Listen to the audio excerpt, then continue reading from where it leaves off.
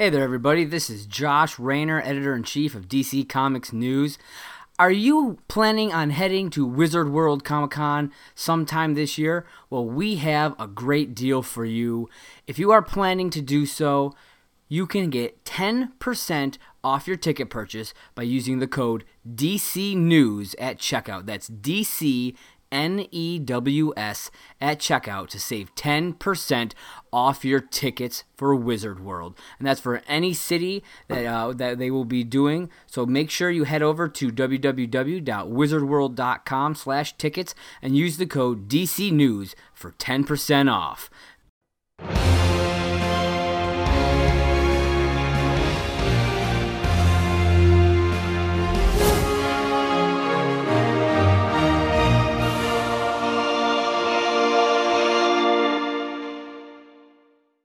It's the last week in March. All of the new DC Comics books are out for this week, and that means we are back for the DC Comics News Spinner Rack, where once a week, your host, Seth Singleton, that's me, pulls 5 books from the Spinner Rack, existing there in the interdimensional space-time. 5 books released this week by DC Comics to give you the what and the why about what's worth reading this week. So without any further ado, let's give the Spinner Rack a twirl and pull our first book. I decided to start out with Detective Comics number 1000. Simply put, it was a no-brainer. Here we are, celebrating Batman's 80th year. Detective Comics 1000, featuring such an amazing list of great writers and artists. I couldn't help myself from making this an instant selection. And it starts out great with Batman's Longest Case by Scott Snyder. It's a case that reveals more clues with each panel. And it all leads to the Guild of Detection, where Slam Bradley says, because every answer in the end leads to another question, and that's the real joy. And I really love this story for its detail, its intricacy, and for the revelation that the Guild of Detection features such prominent figures like Hawkman and Detective Chimp. There's others for you to take in, but what really stuck with me is the idea that this was something that was set up for Bruce. It was created from the moment of his earliest days as a detective, and each time he thought he had found an answer, he was only actually finding a new clue that was leading him on a greater mystery. And it's that chase for years and years that the other detectives know is actually the thing that drives him and the thing that drives them. And they let him know that the years he spent, because he asks how many years has been invested in this, that the role of who was working on his case and the next lead or the next clue always changed. Although Detective Chimp does point out that one of the more, as he calls it, brilliant examples, genius, I think, was done by him, and that he's extremely proud to point out to Bruce that this was his handiwork, while others might have had a hand in other parts along the way. I really enjoyed this story because I've enjoyed some discussions recently with the DC Comics News podcast team about how the new Batman movie is supposed to focus on Batman's detective skills, and it's something that we're all really excited about, because when it's done correctly in the comics, Batman's ability as the world's greatest detective is unmatched, unparalleled. And I really enjoyed watching this story about his being a detective and about how being such a great detective actually means that he's part of this great cast, this great group that exists throughout time, who are all detectives, and that they all share the same passion for doing it. The next story, because there are so many stories in Detective Comics number 1000, Manufacture for Use, was written by Kevin Smith. And I'm going to keep this brief, one, because there are just so many stories in here that I'm only going to focus the majority of my time on the ones that I feel really spoke to me the most. And for those that I simply enjoyed or didn't really feel there was as much to read into, for whatever reason, attraction, engagement, I'll go ahead and keep it on the simpler side. And that's the case for Manufacture for Use, which was a nice story from Kevin Smith, and it was about turning a weapon of terror into a shield. Batman, in one of his more common and familiar and perhaps fun street personas, or at least fun in the recent time frame that it's been used by more than a few writers, I'd point out, purchases the gun that killed his parents, Thomas and Martha Wayne, in Crime Alley. When he brings it back to the Batcave, Alfred questions his motive, only to realize that Batman's point of telling this story, and as it's revealed through a series of panels showing him fighting villains, is that he wants to take the weapon and melt it down and turn it into a shield, something that will allow his parents and this element of their memory, this piece of violence and anger that was used to take them away from him, can now be a shield that he can protect himself with by placing it where his bat symbol goes on his uniform. I felt that there were some parts that were a little heavy-handed in the telling of this, but overall, it wasn't a bad Batman story. It just wasn't one of the ones that I focused on as significantly as I did previously with Batman's August Case, or as I enjoyed in the next story, The Legend of Newt Brody by Paul Dini. This was a really fun and light-hearted story about the worst henchman to ever be a criminal. Thanks for understanding my laughter while I was trying to read that and trying to just get those words out, because it really was fun to enjoy that bit of humor that I always felt brought things like Batman the Animated Series to light, and that sometimes the live action has had an opportunity to catch hold of, but that overall has mostly been reserved to the animated and to the comic books. And this story of this just tragic henchman is told by different supervillains, from Harley Quinn to Riddler, and they all describe the ways that one bumbling oaf brought down a criminal masterpiece through sheer stupidity. In each example, poor Newt is either just unaware, clueless, or clumsy. And whether it's setting on fire and burning down Poison Ivy's lab and all of her experiments, or accidentally doing something else just as ridiculous, each villain points to Newt Brody as the one who led to their downfall right when they had created the perfect caper. Now, I will tell you there is a spoiler here, and I'm not afraid to share it. Newt Brody is actually a character and a disguise who is worn by many members of the Bat family as a ruse, as a way to infiltrate a caper and to then be a part of spoiling it through the clumsy antics of Newt Brody. In fact, I think it's only Damian, according to the final panel, who hasn't had a chance to play Newt Brody. And despite his height, he's ready to go in there as Newt Brody Jr., which I think would be a really fun story. Now, Batman's design by Warren Ellis was a story I really enjoyed about the Dark Knight's penchant for predicting and planning, and his ability to make chess moves that outthink his opponents by 10 steps. And yet the story ends with his ability to show a Triggerman that death is something that he tends to, as a ghost of Gotham, as someone who feels as though the parts of him that were still living have already been killed, and that the only thing left for him to do is to continue fighting this fight, despite the fact that so much of what made him, he feels, has already died. It's the kind of statement that breaks through to the Triggerman holding the key to a dirty bomb, and it lets him know that just because he's frustrated and angry and he's experiencing a sense of powerlessness, that what he's attempting to do is something Batman already has done and is already doing. And that unless he's really willing to do it, he doesn't really need to, because Batman's already there doing it. And even though what he's experiencing might be miserable, might be horrible even, that at the same time, he'll get through it because Batman will be there to essentially take the responsibility and also be the one who's capable of doling out what's needed in the responsible way that only he knows how, Sadly, this trigger man has gone too far, and he's willing to be destructive just to be heard. Batman understands that frustration, but he also knows the consequences of what this man's about to do.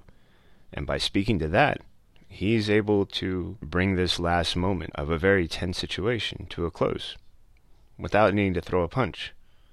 Instead, just being able to say the right words.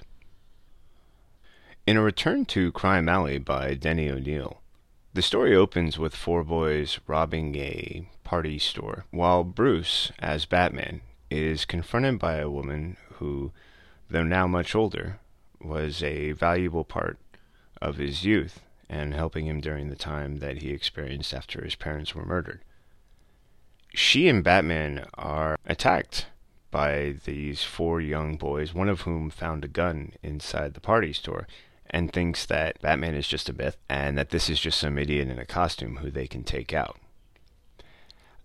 I didn't really understand why the woman who speaks to Batman is, for the most part, either unaware or unwilling to see past what she believes is her biggest complaint against Batman, that he's too close to the edge, that he's using violence in the wrong ways, and that his outcome when it comes to how he's dealing with situations, and specifically in the present with these four boys, is something that is damaging. And while I acknowledge that in the past I've read stories where Batman even admits that what he does isn't the best way to go about things, when they're in his town and he has to face them as Batman, this is what he does and this is who he is. And in order to be the Batman that Gotham needs, that's not going to change. And I was confused as to why there was a need to have this character tell him this, or for him to prove this to the woman who, while she knew him as a boy, doesn't seem to understand how much her life is in danger, even if she feels safe because she's with Batman, or how dangerous these four boys would have been for anybody else who isn't Batman or doesn't have Batman hanging out with them. On the other hand, Heretic by Christopher Priest was a story that actually showed the impact that Bruce Wayne, before Batman, had when he had sought instruction from all the numerous temples and was later exposed to the League of Assassins.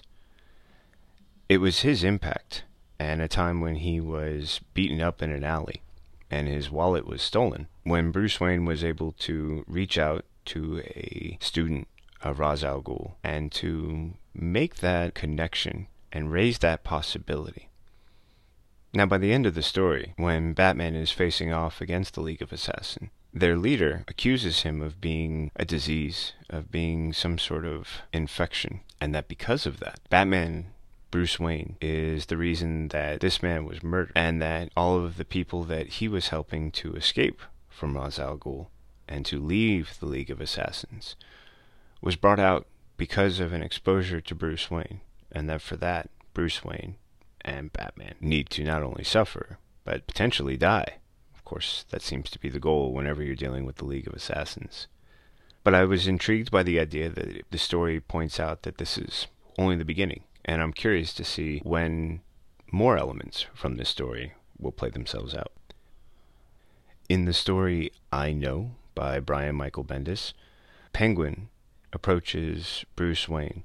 They are both old, and Penguin reveals that he knows that Bruce Wayne is Batman. And then he explains why he has always known and has never told. And the story leads to a moment when Penguin has taken all of his penguins and equipped them with bombs and led them all to Wayne Manor when a giant gala is being held. And just before he is about to unleash them, he has a terrifying thought that if he misses, and somehow Bruce Wayne and all of these famous people, but more importantly, Bruce Wayne is killed, that Batman, who he knows is Bruce Wayne, will lose that tether that he has maintained to his human side, this foppish, arrogant, annoying character of Bruce Wayne. Penguin claims that having faced Batman enough, he's looked into his eyes and seen that clearly Batman is on the edge of insanity. And he believes that if he follows through with his plan to attack Bruce Wayne at his manor, and succeeds only in forcing Wayne to kill off that identity and become Batman full time, that it will be his undoing, that they will all be destroyed for it, and that Batman himself will become a monster. And maybe he'll stop or be stopped, but not before Penguin and all those like him, but in this moment for self-preservation, specifically Penguin, will suffer greatly for it, and that the only way he can guarantee that he will stay alive or has any chance of doing so is if he walks away from this disastrous plan. I got a kick out of this because it takes me back to a film from the 90s called The Usual Suspect. And a character who is described at one point as named Verbal Kint is being grilled by an investigator who wants to know why Verbal, when the opportunity presented itself, didn't take a shot at a gangster who's legendary named Kaiser Soze. Verbal was hiding, he had a gun, and Kaiser Soze had his back turned to Verbal. And Verbal explains that he was scared. In his description, Kaiser Soze is the devil. He's the worst of the worst. Everything monstrous in or outside of the world, all rolled into one. And that kind of evil is so powerful that if some mere mortal like Verbal was to take a pot shot from behind and miss, it would be the end of everything. And that even if he did succeed, it wouldn't be enough. And in fact, even if he took the shot and he was right on the mark, it wouldn't be enough. As Verbal Kint explains to the investigator, how do you shoot the devil in the back? That image or feeling or impression was with me as I read this story and the description from Penguin about why he held back after having known all this time. But in the final moments, Batman releases an electric volt that shocks Penguin, and then he says to Penguin that he knew that the Penguin knew his identity, and that he knew there was no way Penguin would ever do anything about it because he was a coward, that he was too afraid, and Bruce Wayne knew it. And the only reason Penguin had ever had a chance was because Bruce Wayne let him. In the story The Last Crime in Gotham by Geoff Johns, we flash forward to a near future. It's the final crime in Gotham. 12 people are found dead, and they're all wearing holiday sweaters. By now, the cast of the family is larger, and they seem older, not just in their bearing, but in their speech and mannerisms. When they arrive, Commissioner Gordon informs them that the Joker, who has been ill, has just died. And through a bit of deduction, they discover that the Joker's son is one of the 12 sitting around the table.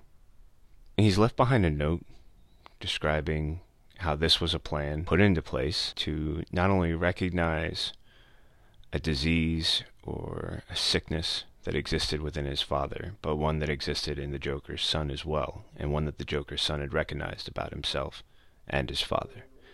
And that in doing so, the Joker's son had wanted this all to come to an end. And Batman has described through the deduction that this was an attempt to take all of Batman's greatest detective cases or mysteries and try and roll them all into one. And the Joker's son simply points out that this was the way that he wanted it to end. On a final note, we see Batman blowing out a candle, and it's revealed that it was his birthday. I wasn't left with more than a somber feeling and a sense of sad, if not ominous closure.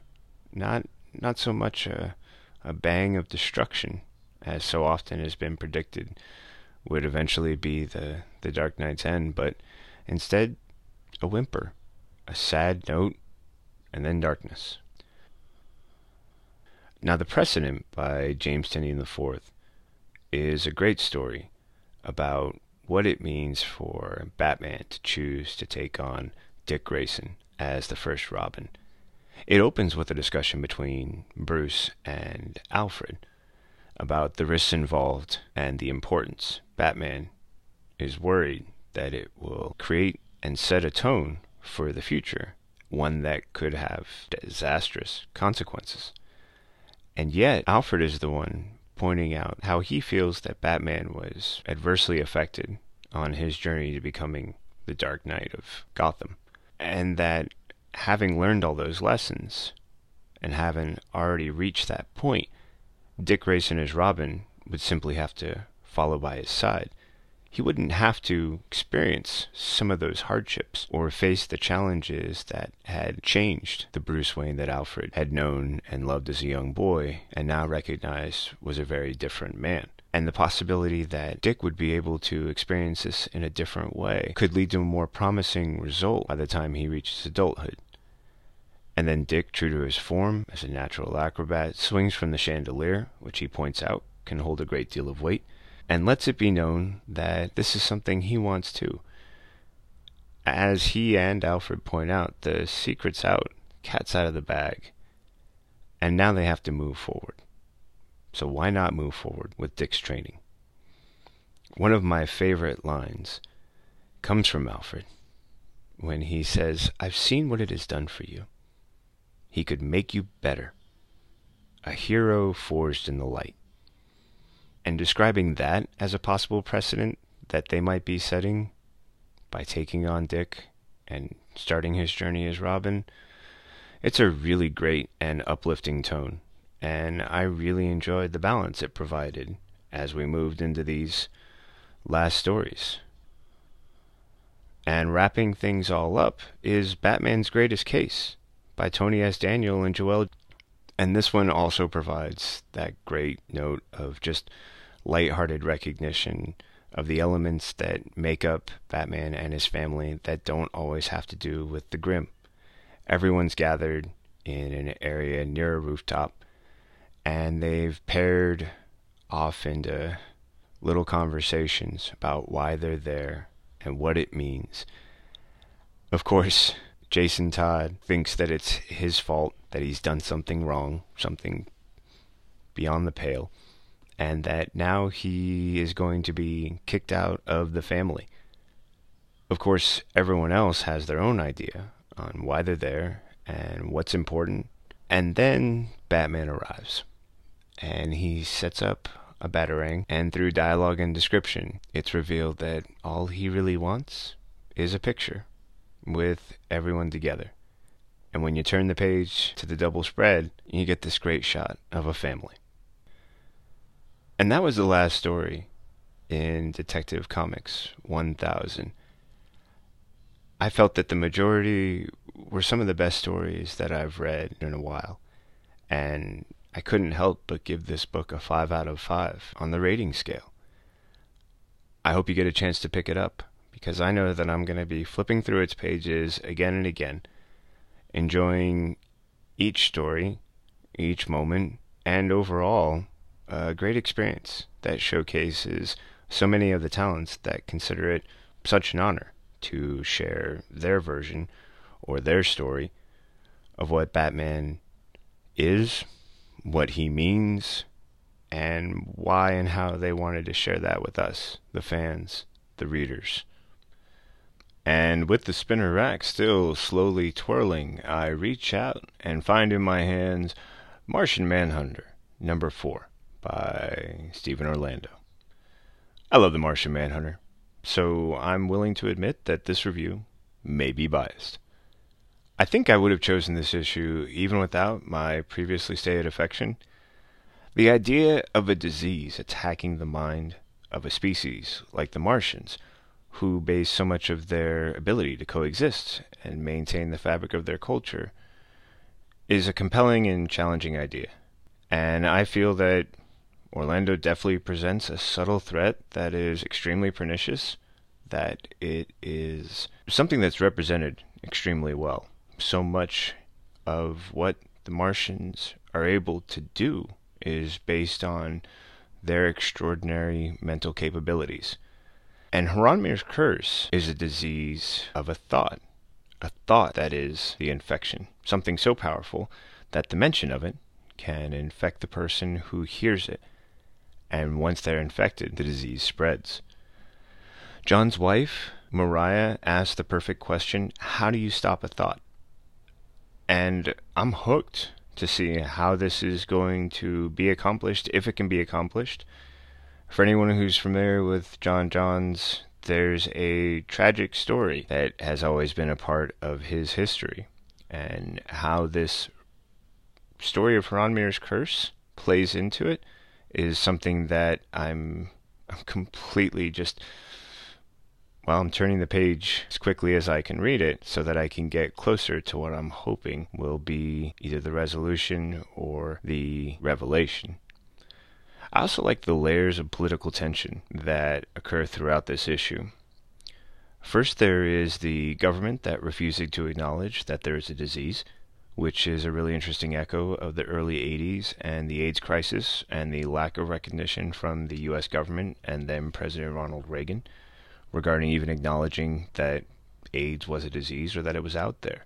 And then there is the issue of John Johns, who on Earth is the Martian Manhunter.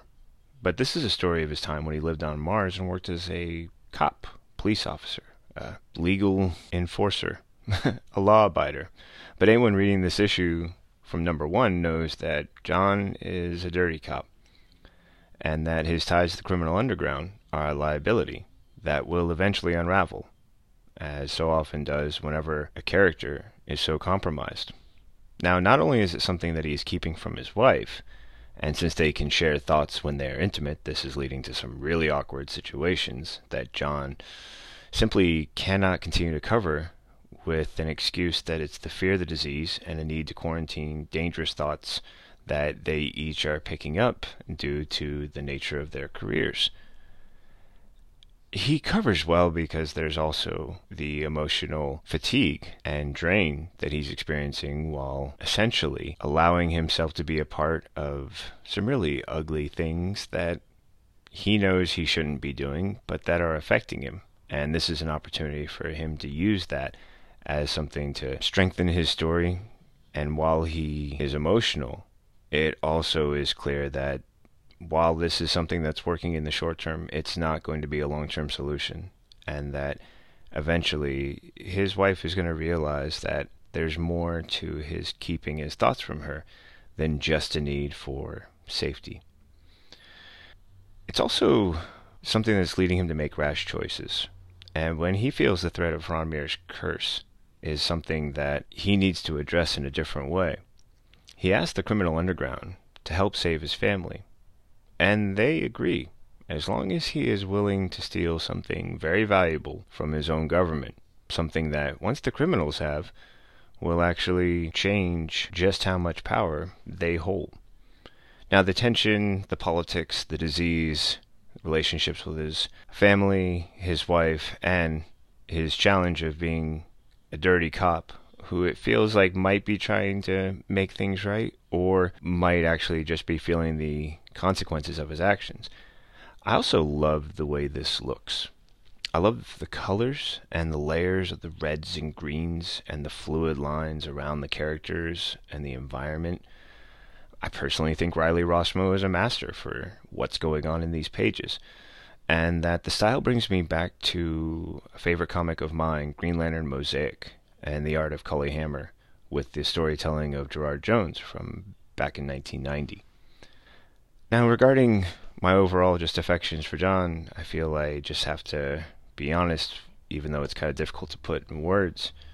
My first exposure to the Martian Manhunter came in the 90s when he was part of Justice League America, and I loved him then for his relationship to Elrond and his guilty pleasure of meditation and Oreos. I was always impressed by his patience and his wisdom, and it feels from this series that it came from many hard lessons learned on Mars, and maybe even again after he came to Earth, depending on the version of his backstory or origin that's being drawn from, or that will eventually be told in this version of John.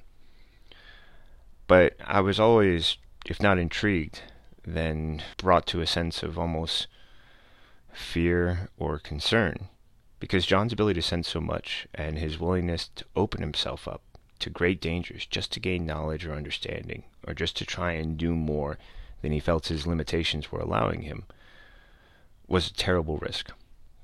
And in a really great collection known as Kingdom Come, a future glimpse of John revealed a broken figure who had at one point decided to open himself up to the entire world, and the weight of the world tore him apart and broke him.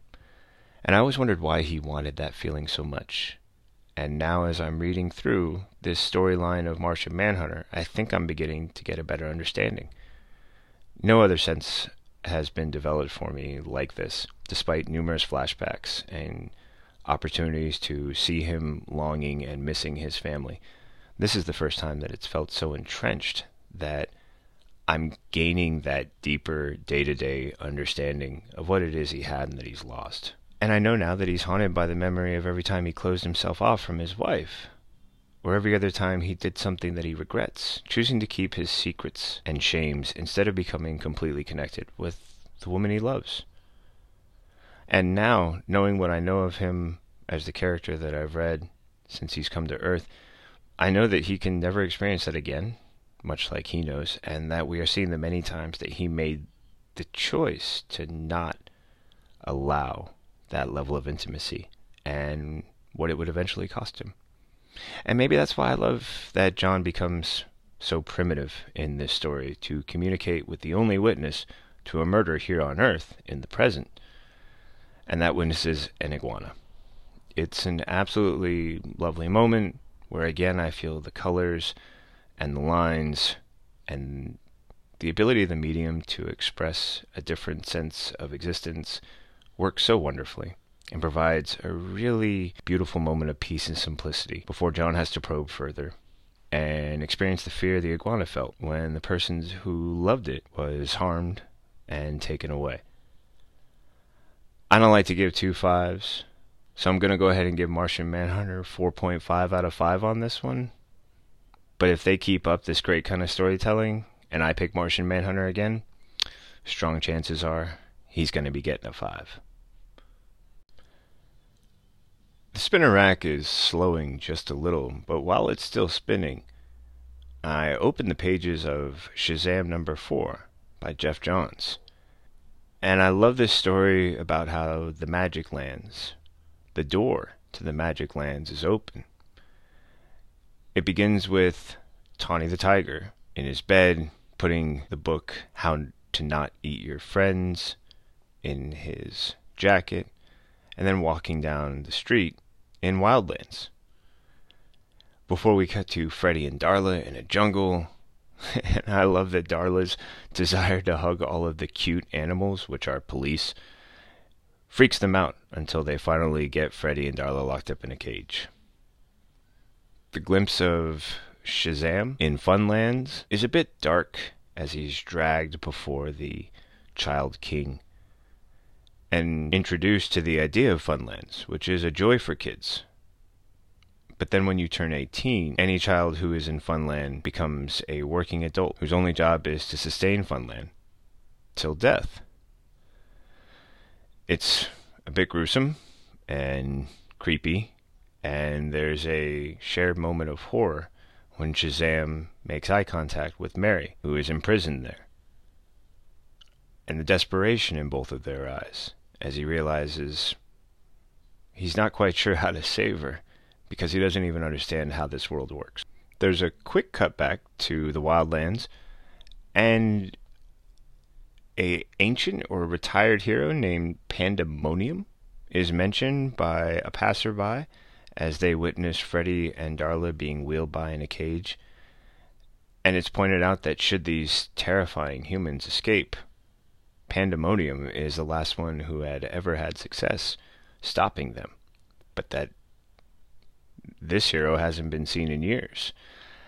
I'm trying not to laugh my butt off at how serious the animals act. And I love this introduction that we're seeing to Tawny, who is eventually approached by the local law enforcement and challenged for not acting like the animal he is and for carrying around contraband material like his book, How to Not Eat Your Friends. My final favorite moment is Pedro and Eugene in the Game Lands, and the setup where they will have to defeat the Game Master in order to get out. Eugene is clearly ready to rumble. But it's the final pages back at the Rock of Eternity, where a map shows all of the lands, and an angry Black Adam explains how the point was to keep the lands separate from each other for a reason. I especially love this part with the map because it reminds me of a story I was recently reading about. And it relates to how Tolkien was so well regarded as a world builder in his books that anyone who is considered to be a fan would make it known on college dormitories and in apartments or houses around the world by hanging the map from the Lord of the Rings and the Hobbit books. And that it was that map showing all these different elements of this world that was really such a key to the popularity and the continued relevance of the world and the stories that Tolkien had created. Now, whether it's a love for alternate history or a desire to stay with the theme of 4 started by Shazam number 4, I turn next to Freedom Fighters number 4, written by Robert Venditti. I immediately love the art by Eddie Barrows, Ever Ferreira, and Adriano Lucas. It's a great sense of history here. We open with the destruction of Mount Rushmore, accomplished by Doll Woman, and the symbolism is everywhere. Opening with 2 ROTC soldiers killing a bald eagle, and then this great concept of the human bomb using his cells to make dermy charges. But while this is all going on, there's a nice cutaway to a place called the Heartland, which exists in the extra-dimensional realm of ideas. And I really feel like something fun is happening here, that a world is being unpacked. And it's a great time when the explosions go off and a hand pushes through the dirt, and stepping out of a grave is Uncle Sam, brushing himself off, looking a bit skinny but proud and regal. And then he looks around at this reality, which is a graveyard, and the 1- and 2-word references he gives to characters like Hispania, Johnny Canuck, and Britannia, whom he misses. Now, there's other elements being introduced as well. The moment when Hitler died, and one son became the heir, and another, a son who's hidden, is the monster that's needed to quell this new uprising of freedom violence. And then in the midst of this news, that the freedom fighters are attacking, and there is fear in the world, and a moment when they need something to help them rise up. And in that moment, listening to all this chaos, feeling like he's almost torn apart, and acting like it's everything he can do to simply keep himself together, Uncle Sam appears. There, in Earth-X, in an alley, while a ROTC is harassing a man for wearing red, white, and blue together. And with one punch, Uncle Sam knocks him out, and then says, "One ROTC down, let's go get the rest." I always loved the spirit of the freedom fighters. I always found myself drawn to the almost nobly tragic nature of what they were doing and hoping to accomplish, and the sense that they were in a never-ending battle, that they were always outnumbered and overwhelmed, and that at some point they knew that this fight would eventually get to each one of them, if not take them all out at once.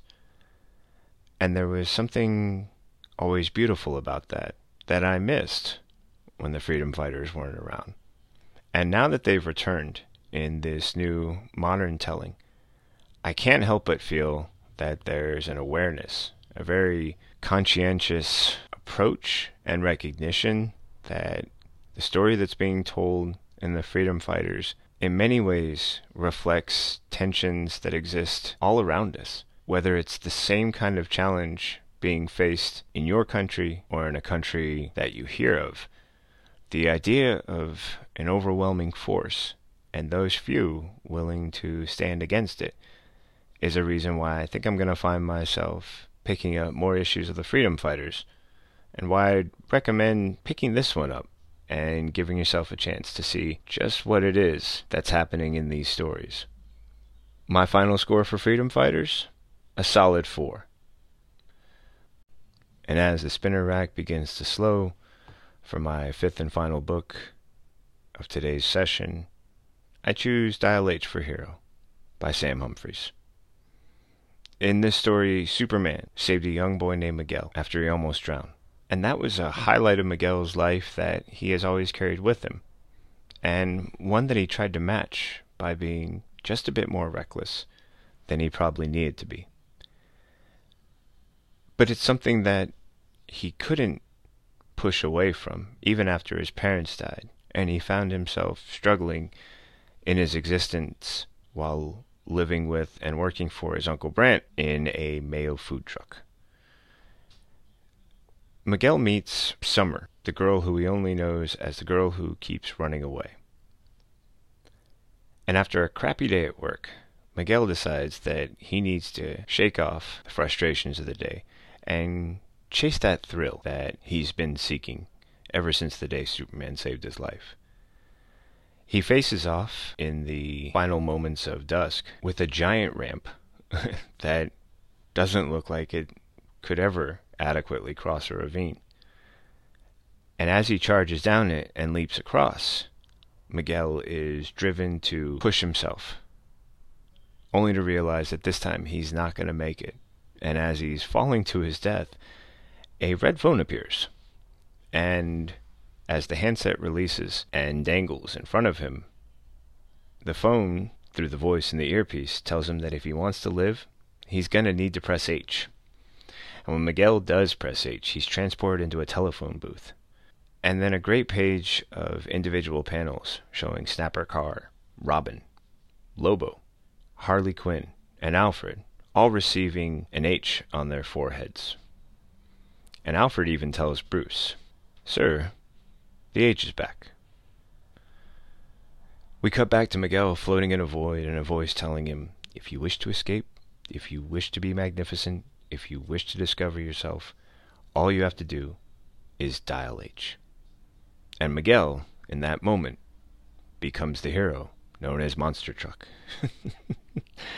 And Monster Truck just makes me laugh, because his origin, a member of the Truck Force, a truck force of immortals who every 1,000 years pick a new eternal champion for the earth, a champion of trucking. And this time, they have chosen Miguel. Now, of course, I'm not going to get too caught up on the idea that every 1,000 years a new eternal champion is chosen, because if he's an eternal champion, why they need a new one every 1,000 years? Let's just keep turning the pages and going past scenes of Miguel trashing boulders and then cars before finally waking up as himself in a used car lot of trashed vehicles and cops begging for him over loudspeakers to please stop setting off bombs. Now, Miguel, of course, runs away, and as coincidental or serendipitous storytelling would have it, he's met by Summer, driving his Uncle Brant's Mayo truck. He finally gets home and receives a call.